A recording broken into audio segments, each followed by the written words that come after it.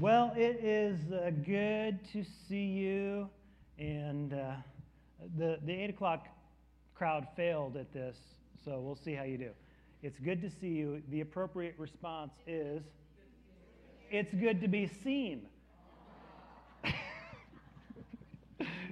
Oh, that was an audible.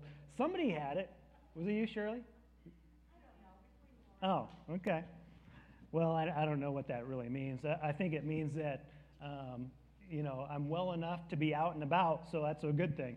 But, one of the things that happens every week when we gather and worship and hear the word and fellowship, what's happening is that we are in a way, and maybe not even a small way, maybe a pretty big way, we are proclaiming and professing our faith.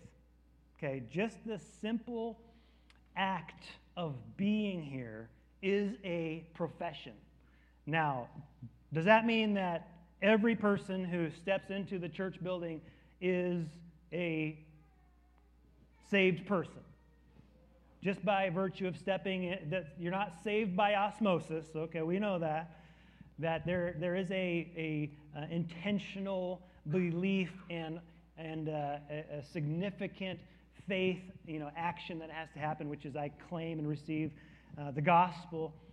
But when you come and you say I either believe or I want to believe, you're professing a certain degree of faith. And so when you leave here, one of the things that's going to happen tomorrow and the next day is that you're going to go and you're going to run into coworkers, neighbors, friends, family members, and inevitably, one of the questions that happens, this is small talk, okay, just in case you're not aware of how small talk works, here's the first thing that you're going to be asked.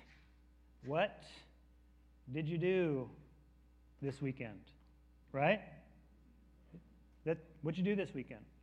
And your response is, I went to the fair and saw the demo derby, and it was, hopefully, the response is not just, the stuff that you do normally, but it's like, okay, I went to church. I want to share that. I went to church yesterday, and it was awesome. It was the best.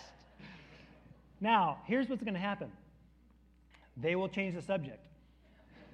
No, depending on who you're talking to, it's either going to be an awkward silence of, okay, great for you. Here's what I did. Or how about that sporting event or whatever that happened yesterday or whatever. But sometimes you're going to have an opportunity to continue that conversation a little bit further. Would you agree? And even if you don't, okay,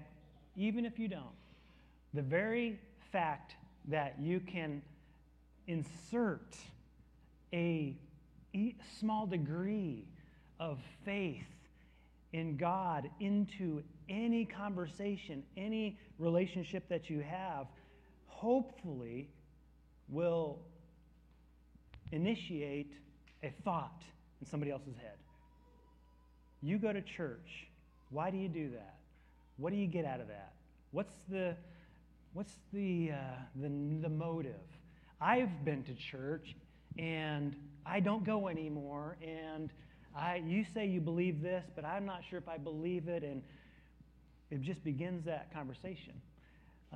But what we want to do is help people to understand the deep and powerful transforming message of the gospel. And the gospel is very simply this. God created everything. Man is sinful and lost. Jesus is the Redeemer, and I trust in his work in my life. And then I go to church to learn, be encouraged, to affirm, to give him glory for that. And then the rest is details. Amen? It doesn't have to be complicated, but we profess faith, and then we follow that up with an outward, some kind of exclamation, symbol, verbiage, and God gives us baptism. So we're going to talk about baptism today, and then next week we're going to talk about discipleship. And I do believe that it goes in that order: faith, baptism, discipleship. You trust Jesus Christ, you follow that up almost immediately with baptism, and then the rest of your life is learning how to follow. In the last few weeks, we concluded our Through the Bible series, and I thought, we could jump right into a new series, we're going to start going through the life of David here in September. Excited about that. That's going to be a lot of fun. We're going to dive deep into his story. But we have something pretty awesome and pretty unique here, and I don't know if you realize this, but there are quite a few new faces in our church. Have you recognized that there's a few new faces in the church? And God is being so gracious to just continue to draw people to our church. A couple of things that happen. A lot of folks that come as visitors or are just starting to come back to church are coming out of different traditions, different church traditions, or no Bible or no Christian background at all. And so I thought, what we need to do is we need to spend a little bit of time, even though many people are very familiar with our understanding biblically of baptism, but maybe there's a lot of people who don't know what the Bible teaches. They don't know why we do what we do versus what some other churches do. And so we're going to dive into that. We're going to deal with some doctrinal things. We're going to deal with what it means to grow as a believer. We're going to deal with, and most people are super excited about this, giving. And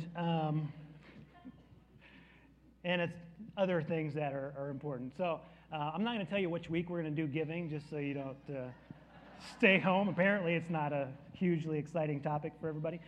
But we're going to talk about the Great Commission for the next couple of weeks. So why don't we stand and read God's Word together. This is Matthew 28, starting in verse 16, and Jesus' great commission. There's a great commandment, which is love God and love your neighbor, and the commission, which is this. Now the 11 disciples went to Galilee to the mountain to which Jesus had directed them. When they saw him, they worshipped him, but some doubted. And Jesus came and said to them, "All authority in heaven and on earth has been given to me. Go therefore and make disciples of all nations, baptizing them in the name of the Father and the Son and of the Holy Spirit, teaching them to observe all that I have commanded you.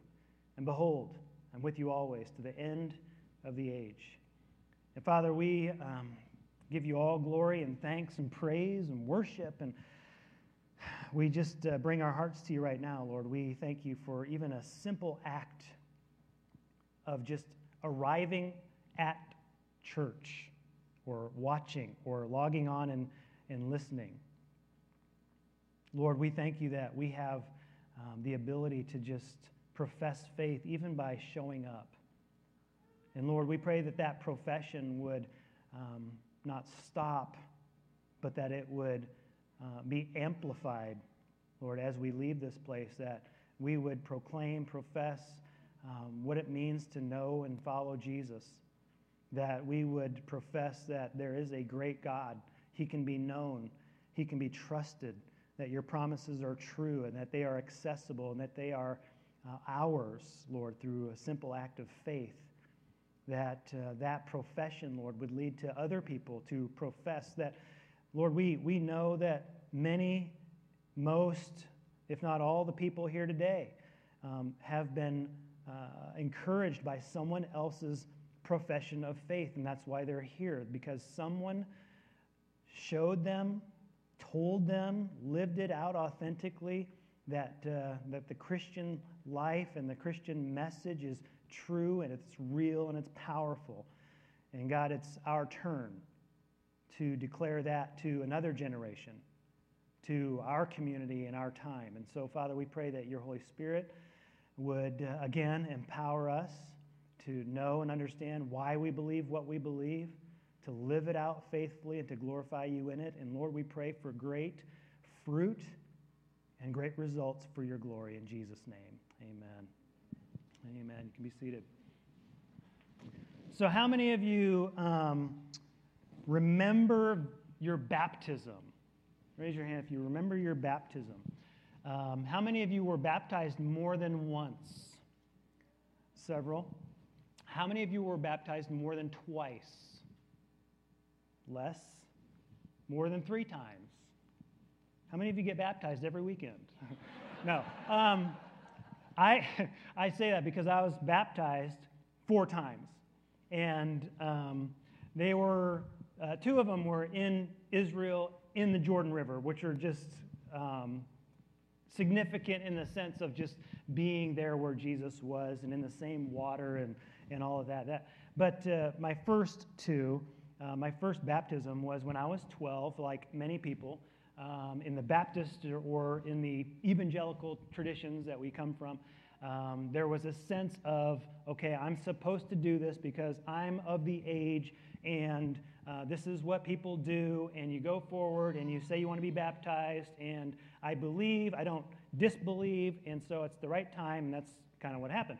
And I didn't doubt that God was real or that Jesus was his son or any of those things, but I did not necessarily, personally at that point, and this is just me, okay, I did not necessarily understand the lordship of Jesus in my life. Okay, I went through, even as in a believing tradition, I still went through the religious motions. Okay, that can happen. It can happen in a Baptist church. It can happen in any church. Okay, you can go through the religious motions without understanding the meaning behind it or what it's really about. Doesn't disqualify the significance of what you're doing necessarily, but for me, I had a long time of just wandering in my life and in my faith until I came to, I say a long time, not really that long. When I was 19, I realized the need for a personal relationship with God and the lordship of Jesus.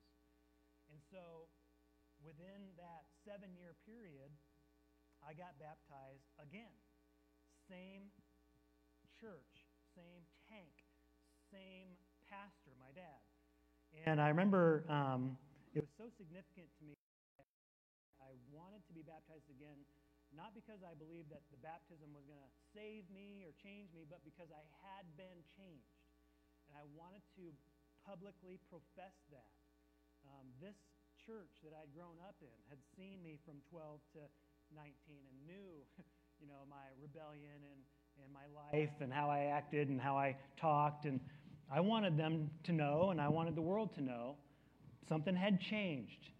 And so I asked my dad if I could be baptized again, and he said, "You don't need to."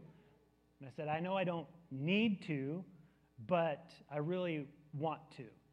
And so he graciously was willing to do that. And so I was baptized again at 19. And this kind of profession that I went through is what I hear a lot of people go through. Whether they were baptized as infants in another tradition or baptized as young people, even in our own tradition. They may not feel the need to be baptized again, that's okay. But there's this sense of there was something that I kind of missed in that earlier expression that I came to understand much better later. And that means that because now I am transformed, I want the world to know that something's happened in my life. Amen? That's what the Great Commission is ultimately about. Jesus is going to commission his apostles and his disciples. And how many of you know that there were 11 apostles, but there were many, many, many disciples? Okay? So he commissions them to go and make disciples. Now, the word go is not, this is going to be a shock to you, because in the evangelical church, we pound the word go into your minds. Go Make disciples. Go. Like we want to really urge and compel and motivate you to go. But the word in Greek is not a verb.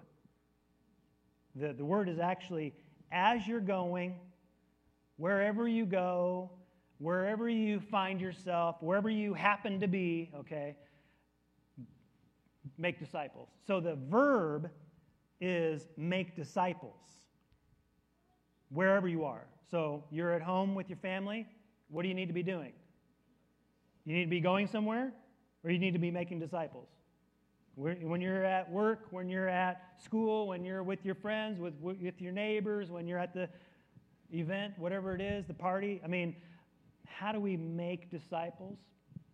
We profess our faith and we invite people to that same faith. Okay? That's the verb, is to make disciples. But then it's followed up immediately with baptize. And I'm just going to kind of dive into the reason why we believe that the Bible says that believers are baptized and then discipled in that order. You profess faith in Jesus, you follow that up with this symbol, which is baptism, and then you spend the rest of your life learning and growing what it means to follow Jesus Christ. Now, the who, when, where, what, and why of baptism. Okay, so who's baptized? Here's what the Bible says, and I'm going to be very general here, but in every New Testament command and instance of baptism, the requirement of faith precedes baptism. Did you catch that?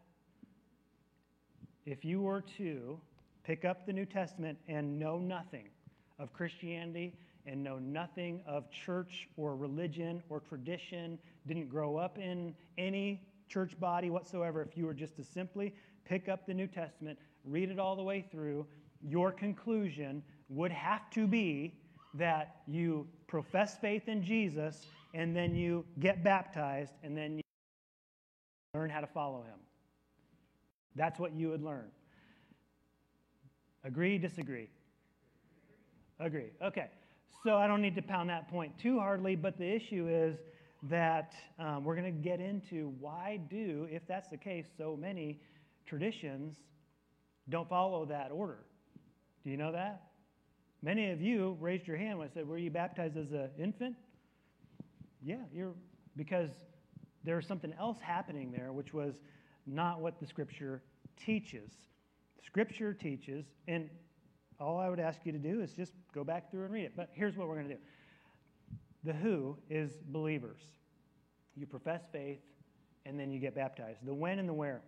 The when is, in the New Testament, almost immediately. If you read through the accounts of baptism in the New Testament, it's almost as soon as somebody says, I believe in Jesus, they find water and they get baptized. Now, the account of the Ethiopian eunuch in Acts chapter 8, remember Philip? He's kind of compelled by the Holy Spirit to go talk to this guy, this Ethiopian guy in the chariot. He's reading Isaiah. He's like, well, who's the prophet talking about, himself or somebody else? And then Philip begins to tell him about Jesus, and he says, okay, yeah, I believe Jesus. And then he says, okay, right in the same conversation that they're having, how many minutes or hours this was, we don't know, but he says, here's some water. What prevents me from being baptized? And Philip says, nothing that I know of, okay, right? I mean, I'm paraphrasing, but says, okay, let's do this. So he baptizes him immediately.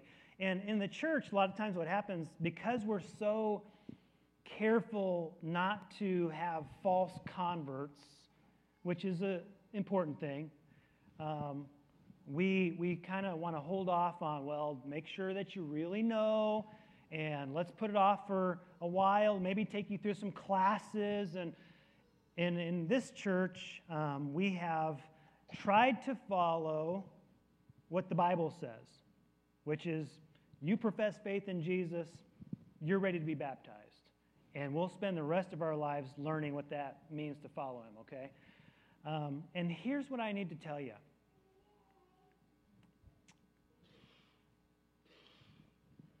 there should be nothing in our tradition that we will hold on to if the Bible disagrees. Okay? That should be our priority, that we want to think biblically, even if that means that we have to give up something that we've been thinking or doing, a practice, a religious exercise that has no really valid meaning. We need to be willing to say, that doesn't correlate with what this says. Let's get rid of that, okay? Our priority is to be faithful to what the Word of God says, even if it hurts our heart, hurts our feelings. Sometimes I hurt my own feelings. You ever do that? Like, man, that's what the Bible says I'm supposed to think about that? And I have to be willing to allow the Word of God to bring conviction to my heart. If we're not willing to do that, then we're no better off than anyone else. Okay? The Word of God has to take priority. So the who and the when and the where. Here's the other thing about when and where. Immediately and into a church body. Okay? What that means is that there's only one instance in the whole New Testament that we know of where somebody was baptized, and I just mentioned him, the Ethiopian eunuch. Somebody was baptized as an individual and was not part of a church body or part of a group or part of a family of God somewhere. But this Ethiopian eunuch, what we know from church history and tradition is that he went back to Ethiopia and he started to share the gospel and build a church in Ethiopia. Okay? Immediately, he's proclaiming and professing his faith and people are coming to know Jesus. But every other instance in the New Testament is that when a person was baptized, they were baptized into a group of people who also professed faith in Jesus Christ and were willing to learn and grow together. So, in this church, what we do is we connect baptism and church membership very closely so that you cannot join this church body unless you will obey the Lord in baptism. Doesn't mean you have to be baptized here, but we believe that this is such an important teaching and function of what it means to profess your faith that in order to join the church body, baptism has to be part of your religious or faith experience, okay? Then here's the other part of it. We sometimes will have somebody say, well, I want to get baptized, but I don't want to join the church. We don't prefer that because baptism and church membership, and we don't get caught up in membership terms too much, but being part and joined to the body is a very important aspect of what it means to be a Christian. Being a solo Christian out here on your own is rarely seen in the Bible, and it rarely works in personal experience. Okay? Part of a church body is an important aspect of what it means to be a Christian. So when you're baptized, it's almost immediately and permanent. Well, I don't want to say permanent. You can go join another church, but it's part of what it means to be baptized, to be part of the church. And then the what? What is baptism? We know here what we talk about it being, but where does it come from? The early Jewish people in Jesus' day were involved in what is called ceremonial washings. You know this? That they would wash everything with water. They were very clean, very hygienic. And they also had this practice called mikveh, where they would dunk their whole bodies into water as an act of ceremonial cleansing. Okay, and throughout Israel, there are thousands of these tanks in people's homes or in other buildings, but that are part of this culture of ceremonial washing. And what they would do, and how we know that this is part of their culture, was that there are stairs that lead down into it and then stairs that lead back up. Two separate sets of stairs in these tanks. So they're not just cisterns for water, but they are meant for people to go into and come out of.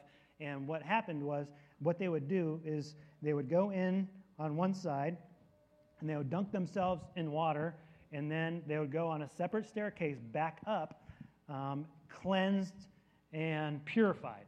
Okay? That was the Jewish tradition.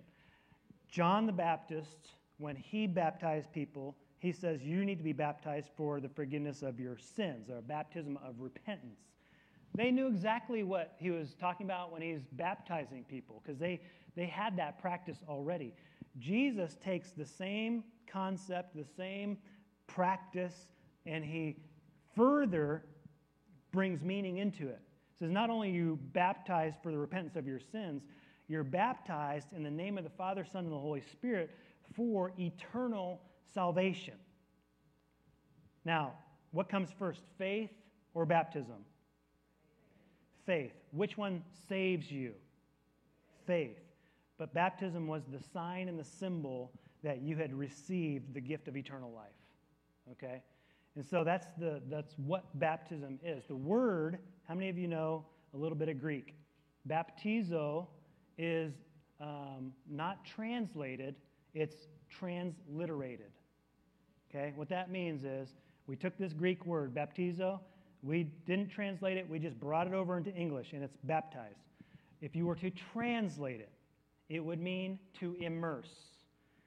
So, we say, this is what the Bible says, this is the example that we're giving, this is what we're going to do. We're going to baptize, immerse believers who profess faith, and we're going to do it as soon as we can, and we're going to join people into the body, and this is going to be the enduring symbol of what it means to profess your faith. So that answers the why, because it's a public proclamation of what I believe about Jesus. Amen?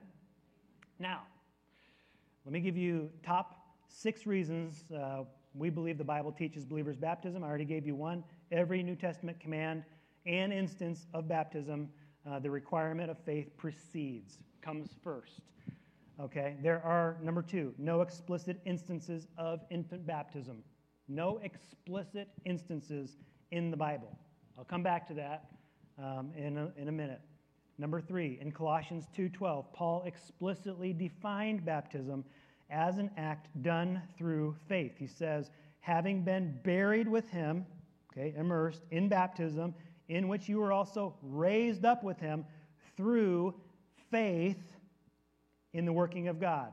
In baptism, you were raised up with Christ through faith. Your faith, not somebody else's.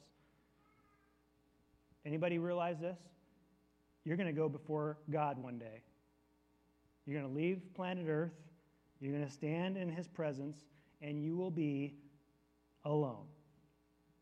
It'll be you and God, not mom, not dad, not Pastor Luke, not anybody else except for Jesus. You're going to trust Jesus for salvation, or you're not. You stand before God without Jesus, that's a scary thing. Now God's going to have to judge you based on the law. How have you been doing? Anybody? Feel pretty good about that? I want Jesus there beside me saying, he's good. Amen? Your faith. Nobody is grandfathered into heaven.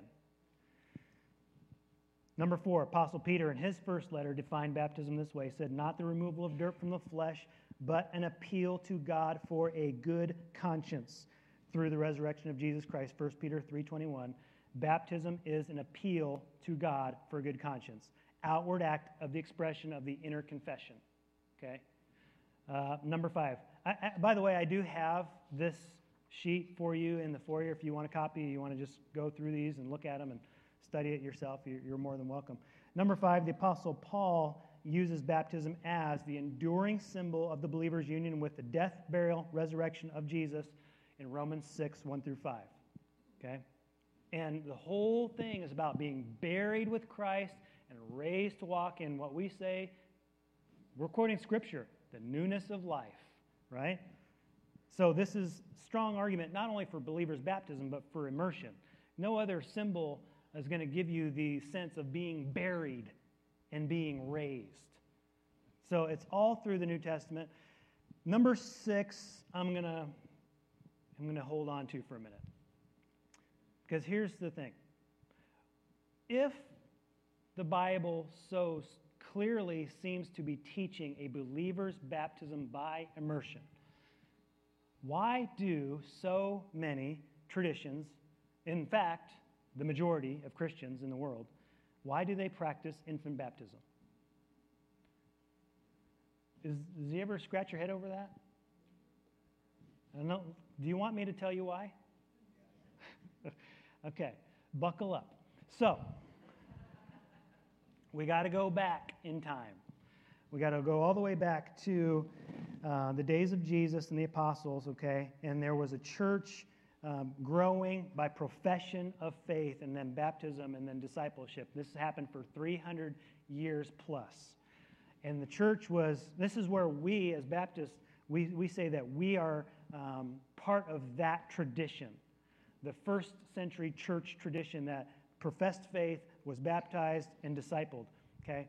But what happened in the mid-300s was that there was a new Roman emperor, and his name was, anybody know? Constantine. And I don't know if somebody said that or what they said, but that's okay.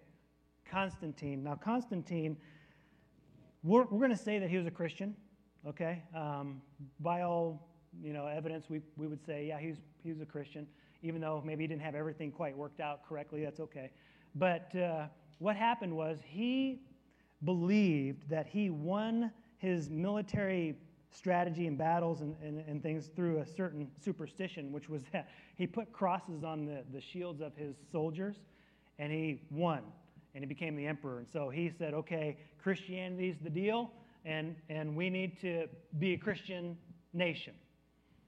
Sounds good. In fact, it sounded so good that Christians who were professing faith and believing and trusting Jesus were pretty ecstatic about that, because for the first time in 300 years, they weren't being persecuted. They were pretty overjoyed that the emperor finally legalized their faith. But, okay, how many of you know there's a but here? Now that we are going to legalize Christianity, not only are we going to legalize it, now we're going to require all Roman citizens to be Christians. How do you do that? When your faith, when your whole Christian identity is based on conversion through faith, believing, trusting Jesus. But now you're a Roman, now you're a Christian. How do you accomplish that? Well, a couple of things, a lot of things. One thing was that they went ahead and started just baptizing everybody, because that was the symbol of being a Christian. We'll just baptize everyone and they'll be a Christian, right? So do you stop with the adults, or do you go ahead and baptize the kids too? Well, let's go baptize the kids too, and then they'll just be Christians from day 1 or day 8 when they started. And you can't, you could. Anybody got a little baby that you'd like for me to take and dunk in some water? 8 days old. Now, you could do that. It's possible. I just would imagine, how do you do it? And the baby's going to be squirming and probably not too happy. You're going to cover their little face with your hand, and are you going to drop them when you pull them out of the... it's just logistically was difficult. So expediency says, sprinkle. Well, just a little bit will do. Why? You don't have to dunk them under the water. Let's just sprinkle people, and we'll get this thing done fast. And you got a big group like this. How quick could we baptize you all? I just run up and down the aisles, and you're good. And so I'm kind of joking a little bit, but some of that was the process. We're trying to bring people into Christianity through expediency as a law, instead of what it historically was, which was a conversion through faith. Did some of those people, and many of those people, believe? I believe they did. Some of them believed. But now we have a gigantic community of Christians and many of which are still pagans. So the next thing that's going to happen is that we have to figure out some way to Christianize the pagan practices of the populace. Well, how do you do that? Well, let's take the little statues that you're worshiping, okay, those little stone, wood, and metal figures that you like to have, and let's just call them by different names. Keep them. We don't want to upset people. But now instead of Zeus, we're going to call it St. Peter. And you can talk to St. Peter and tell St. Peter that you would like him to help you with, etc. Let's call that one Mary. And Mary, please talk to your son Jesus about the things that are going on in my life. I'm telling you, a lot of the things that we scratch our head about that are happening in some of these traditions, which we know are not biblical, have no basis in the Bible whatsoever, were done out of expediency, not out of a biblical conviction. Now, I'm not trying to be down on all of other traditions. I think that there are many, many, many people in those other traditions that are solid, faithful, Jesus-loving, saved people. Amen? There are some practices that are troubling. Infant baptism may be the least troubling of all of the things that we may have questions about. But that was part of the history of that, okay? That's part of where that comes from. The other thing was, now that we have this way, we have to figure out the why. Why would we do this? And the reason was because, you still with me, or are you guys getting like bored out of your minds?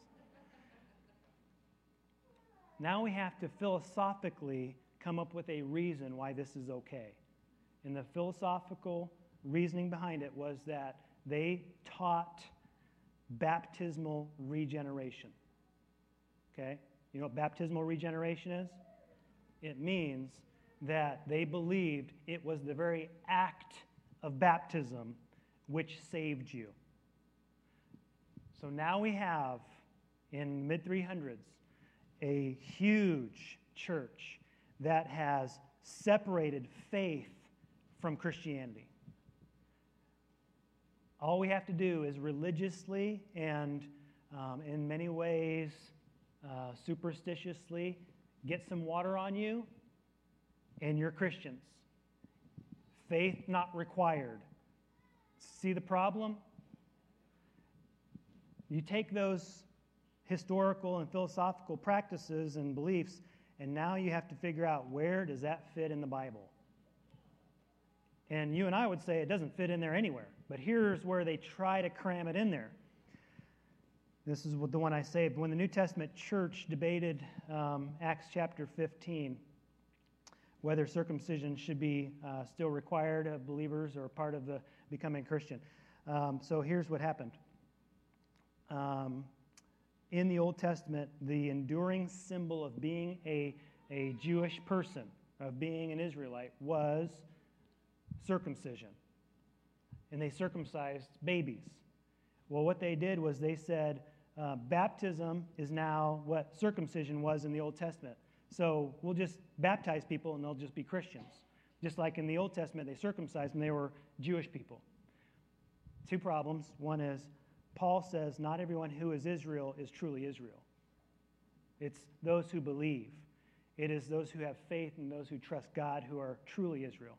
So not everyone who's just part of the ethnic group are necessarily Israel. Okay, that's one problem. The other one was a very interesting thing that I hadn't really thought about before, but the New Testament church debated in Acts chapter 15 about what it requires to be a believer as a Gentile. Okay, you remember this whole story? The believers in Antioch were becoming Christians. They were not Jewish people. And then the Pharisees back in Jerusalem were debating this whole issue. Like, they have to become Jewish. They have to get circumcised. They have to follow the law. And then they can be Christians. And so they talked about it. Peter and James and Paul and Barnabas are debating this whole thing and said, well, what do they do? What should they do? How do they, make sure that they're all on the up and up and can be included. And here's what's interestingly neglected. If circumcision and baptism were the same thing, correlated, just Old Testament, New Testament, then they would have concluded they don't need to be circumcised because all they need to be is what? Baptized. Problem solved. Would have been a pretty simple conclusion to come to. Would you agree? It's never brought up. It's never given as a solution. It's never suggested. It's not the issue. Circumcision and baptism are not correlated. And that may be surprising. Like, oh, I thought that was the thing. But here's the reason why I think they didn't correlate those two things, because if you did, then you might believe that just by being baptized, then therefore you are definitely saved. Faith not required. That would be a problem. So they didn't go there with baptism. It's an act of obedience. It's not the act of salvation. Okay, here's the other thing. I mentioned this already, but I'll mention it again. Household baptisms. Where do we fit infant baptism into the Bible? If we've already concluded that we're going to baptize infants, how do we fit it into the Bible? Well, you got 3 places in the New Testament where households were baptized. Maybe that's the solution, and that's the primary argument of traditions that baptize infants, is that there must have been infants in these households. Therefore, infant baptism is preferred and permitted, right? Sound feasible? Only if you start with the practice already, okay? But here's what the Bible actually says. Acts 16:15, you have the mention of Lydia and her household being baptized. Acts chapter 16, 30 through 33, you have the Philippian jailer and his household. And then you have in 1 Corinthians 1:16 a mention of the household of Stephanas. That's it, those 3. Now, Stephanas and Lydia, no details are given whatsoever, just the mention of their households being baptized. The Philippian jailer, we have a little bit more detail, and it says this: they spoke the word of the Lord to him, together with all who were in his house. Therefore, what would you conclude? The people in the house were able to understand and respond to the word. Okay. Are you with me? You got it? Does that make sense? It's explicit. This is the detail that we have. He spoke the word. They received the word. They responded to the word. They were baptized as a response of faith to what they were proclaiming. So in order to get to infant baptism from there, you just have to say, well, maybe there were infants. And listen, we're not mad about it. Because we don't believe in baptismal regeneration. We don't believe that people are not going to be saved if they don't get baptized at the right time. Because you're not saved by that. You're saved by grace through faith, not by works. So no one can boast, so you don't have to worry. Although what we're hoping is that out of a sense of God's conviction in your heart, when you have professed faith in Jesus, that you would listen to the clear teaching of God's word, the clear direction of Jesus, and his movement of the Holy Spirit in your life, and say, I need to proclaim to the world that I belong to Jesus, and he said to be baptized. I'm going to do that out of obedience. Amen? And you're like, well, I've been baptized. Okay. Here's the next thing. I'll try to stop here. I don't agree with the history of why, and I don't agree with the philosophy of why, but there is a sense of the spirit of why.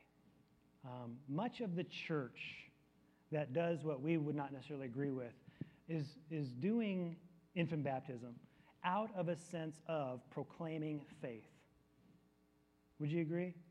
the parents are proclaiming faith. They want to protect their children. They want to share their faith with their church body. I believe in Jesus, and they're putting that symbol on their infant child. So I don't agree with the practice or the reason why, but I do agree with the spirit, which is that we need to profess our faith, and we want to help a new generation come to faith in Jesus Christ. Amen? So we get baptized as believers, and then, but here's the thing. For you and for me, okay, I remember probably maybe 100 people, maybe less, in our church when I got baptized. Okay? Just a normal, small town, little church, and probably 0 of those 100 people besides me and maybe my family remember that occasion. That's not really the point. How many of you were baptized on national TV? Or, your baptismal went viral or anything like that, okay? That occasion is just a simple it's significant, but it's a moment in time. But then your life is significant. Your life proclaims your faith every day. What you do, how you live, where you go, how you talk, who you spend time with, who you interact with, how you interact with those people, how you forgive, how you bless, how you give. I mean, all those things are proclaiming your faith all the time. And so, like I started out with, you come here to this church to profess your faith. Would you agree? I mean, that's part of what we're doing. We're saying, I believe. But my hope and my prayer is that you leave this place continuing that profession in your daily life. That your family sees that it's real, that your coworkers understand that there's something different about you, that your friends and neighbors interact with you and they say, there's something about this. It's real to them. And maybe it could be real to me too. Amen? That's why we don't want to function in religious practices that are meaningless or superstitions that are not part of God's plan. We want to be authentic, believing, Bible-trusting Christians. And by the grace of God, He'll take that little witness that you have and He'll impact somebody else's life. And Father, we thank you that you have changed us. You're continuing to change us. You're continuing to grow us, Lord, in your will and your word and the understanding of what it means to follow Jesus, Lord. And I know, just looking back over my life, how many things I got wrong for so long. Even after I said Jesus is Lord of my life, I struggled to understand and to obey and to do. And there's always going to be struggles like that, Lord. But we proclaim Jesus, Lord, as Lord, not ourselves. We proclaim your strength, not our own strength. We proclaim your goodness, not our own goodness, and your grace and your wisdom and your power. And Lord, we are servants. We are receivers, and we are simply witnesses of all that you are and all that you do. And so pray, God, I pray that you would bless us with significantly more power than anything that we've known to continue to declare the truth of your word. Lord, that this dark world, Lord, would see the light, that it is great to be one of your children. It is better than anything this world offers. And so we are encouraged again that so many people are believing or want to believe. And I pray that you would just bring that confirmation today for salvation, for your glory, in Jesus' name. Amen. Amen. So next Sunday we have baptism, and always excited about that, and I just want to encourage you. After today, you may be thinking about your own faith and why or why not you've, hesitated to be baptized.